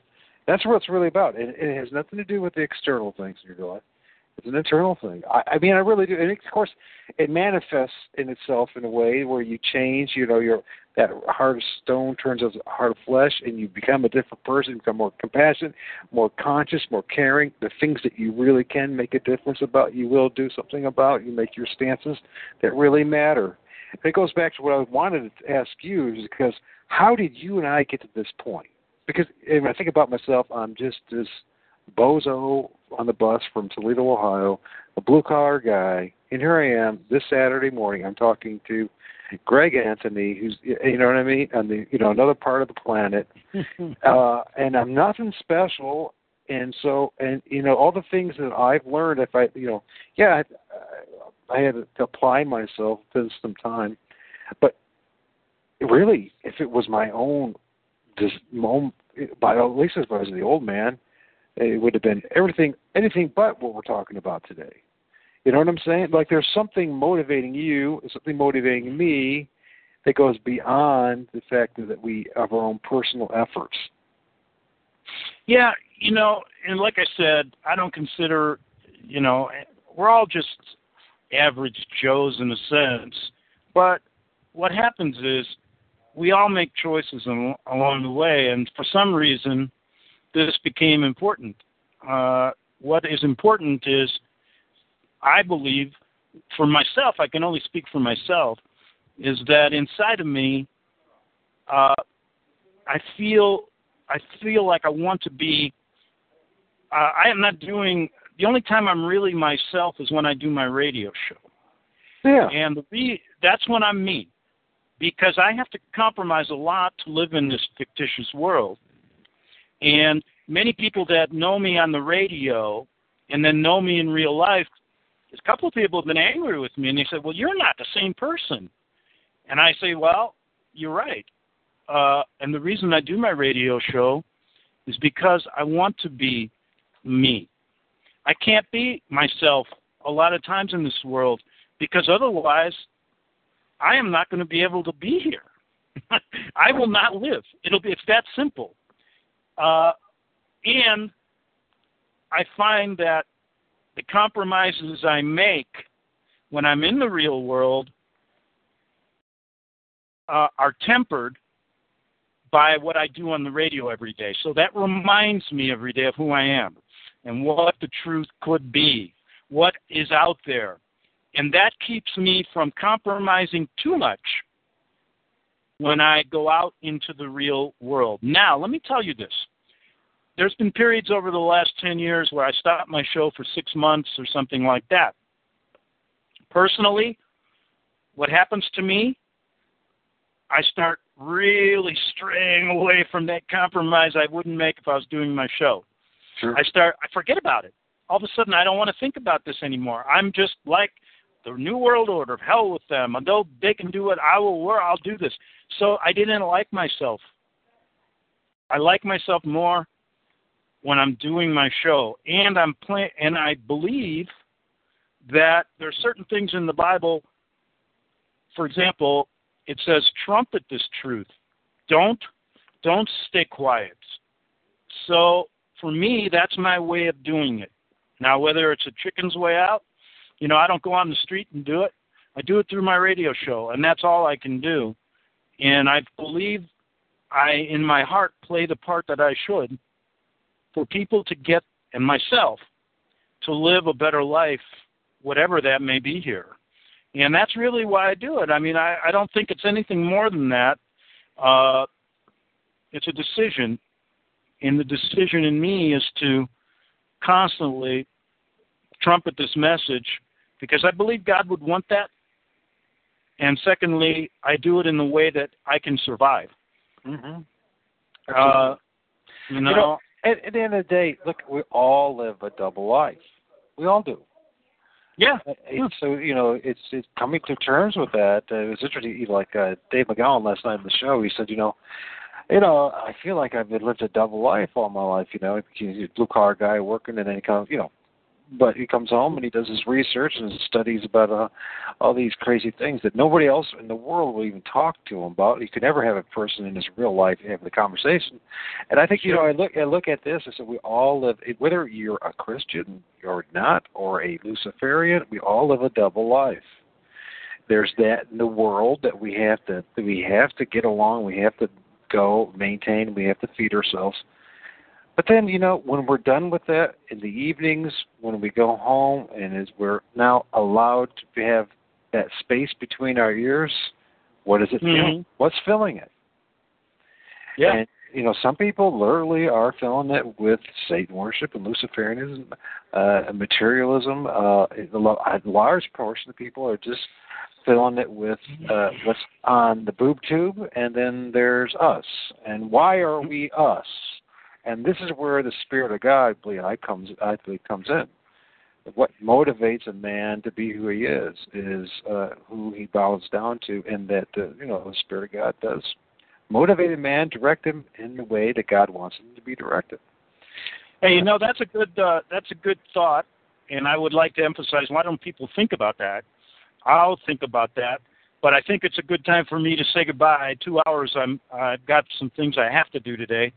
Sure. And why don't we do another show in a few weeks or so, and we can pick up where we left off? Well, I was going to ask this. As the 23rd comes here, we definitely should keep in touch with each other and tell people, warn people, and what's going on. So, and do me a favor, send me a link to your show on my email so I can put it on my website so people can see it. And then we'll talk again, okay? Excellent, brother. I had a really great time. Thank you for sharing your Saturday morning. And, and God bless, man. We'll talk to you soon, all right? Bye. All right, bye-bye. Ladies and gentlemen, that was Greg Anthony, and he has a radio show. Let me get this out this way here so I can not butcher anything. First of all, there's Art. His website is www.arcticbeacon.com, investigative journal. You can listen to some of the archives of the shows he's done. A lot of his articles, and if you will see that this guy's been pretty, he has been consistent in his message.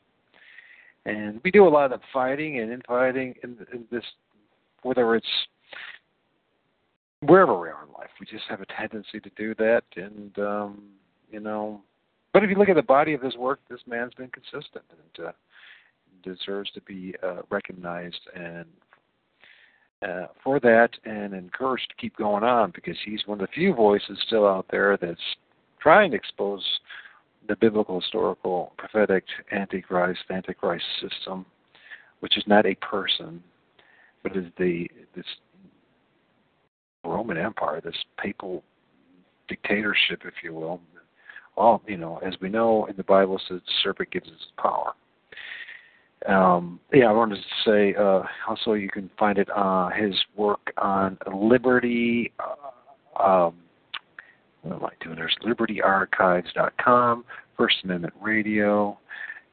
Just look up Investigative Journal, and he does good work. I think he does. He does the best he can under the circumstances. The situation is that no man's perfect, but it's consistent at least.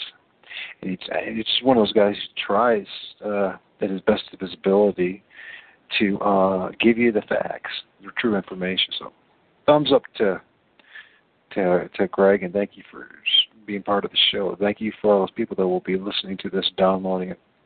And remember, the Satanist, this Luciferian called Pope Francis, is coming on the 23rd and on the 24th to address or have his joint session of Congress.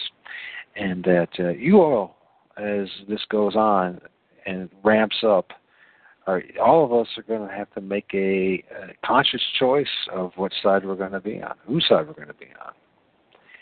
And whether you believe in Satan or not, I mean, Satan, that's what he wants. He wants you to not only believe in him, but believe in God. And that as long as you are not believing, be still in control. He's a goal with that. So, but in the day, you will have to make a choice. So, and we're things are ramping up here. So there is going to be, the old guard is coming back. There's a changing of the guard globally, and we really need to stay vigilant about this. Really warn people the real issues that are going on. There are a lot of side issues going on. A lot of misinformation coming out of whether the mainstream, the alternative, especially from quote unquote these Christian websites and YouTube channels and voices out there that are twisting the truth and not giving you the whole picture. And then really what all is leading up to is this ramping up of all these different things is all to have you magnify your attention upon the biblical, historical, Antichrist, the representative of that, which we know is the white pope, the visible white pope. From now, I'm going to go into details about the black pope and who really is in charge, and the Jesuits and all that. But even the Jesuits in the day are really the leadership or the society of Satan. Are really that's the way it is, folks. So, anyways, later on today we got another show. Doing a lot of shows, interviews this weekend, more than usual. Usually I don't do an interview about every other week and do a lot of recordings, but if things work out, it will be Chris Kendall from hoaxbusters.com, and he does a lot of good work too. So, interesting weekend. So, support Greg, man. You don't have to agree with him 100%, but as long as the big issues, he's trying to warn us of what's really going on. So, and interesting 12 hours has been for me, or more, actually 14 hours, 15 and 16.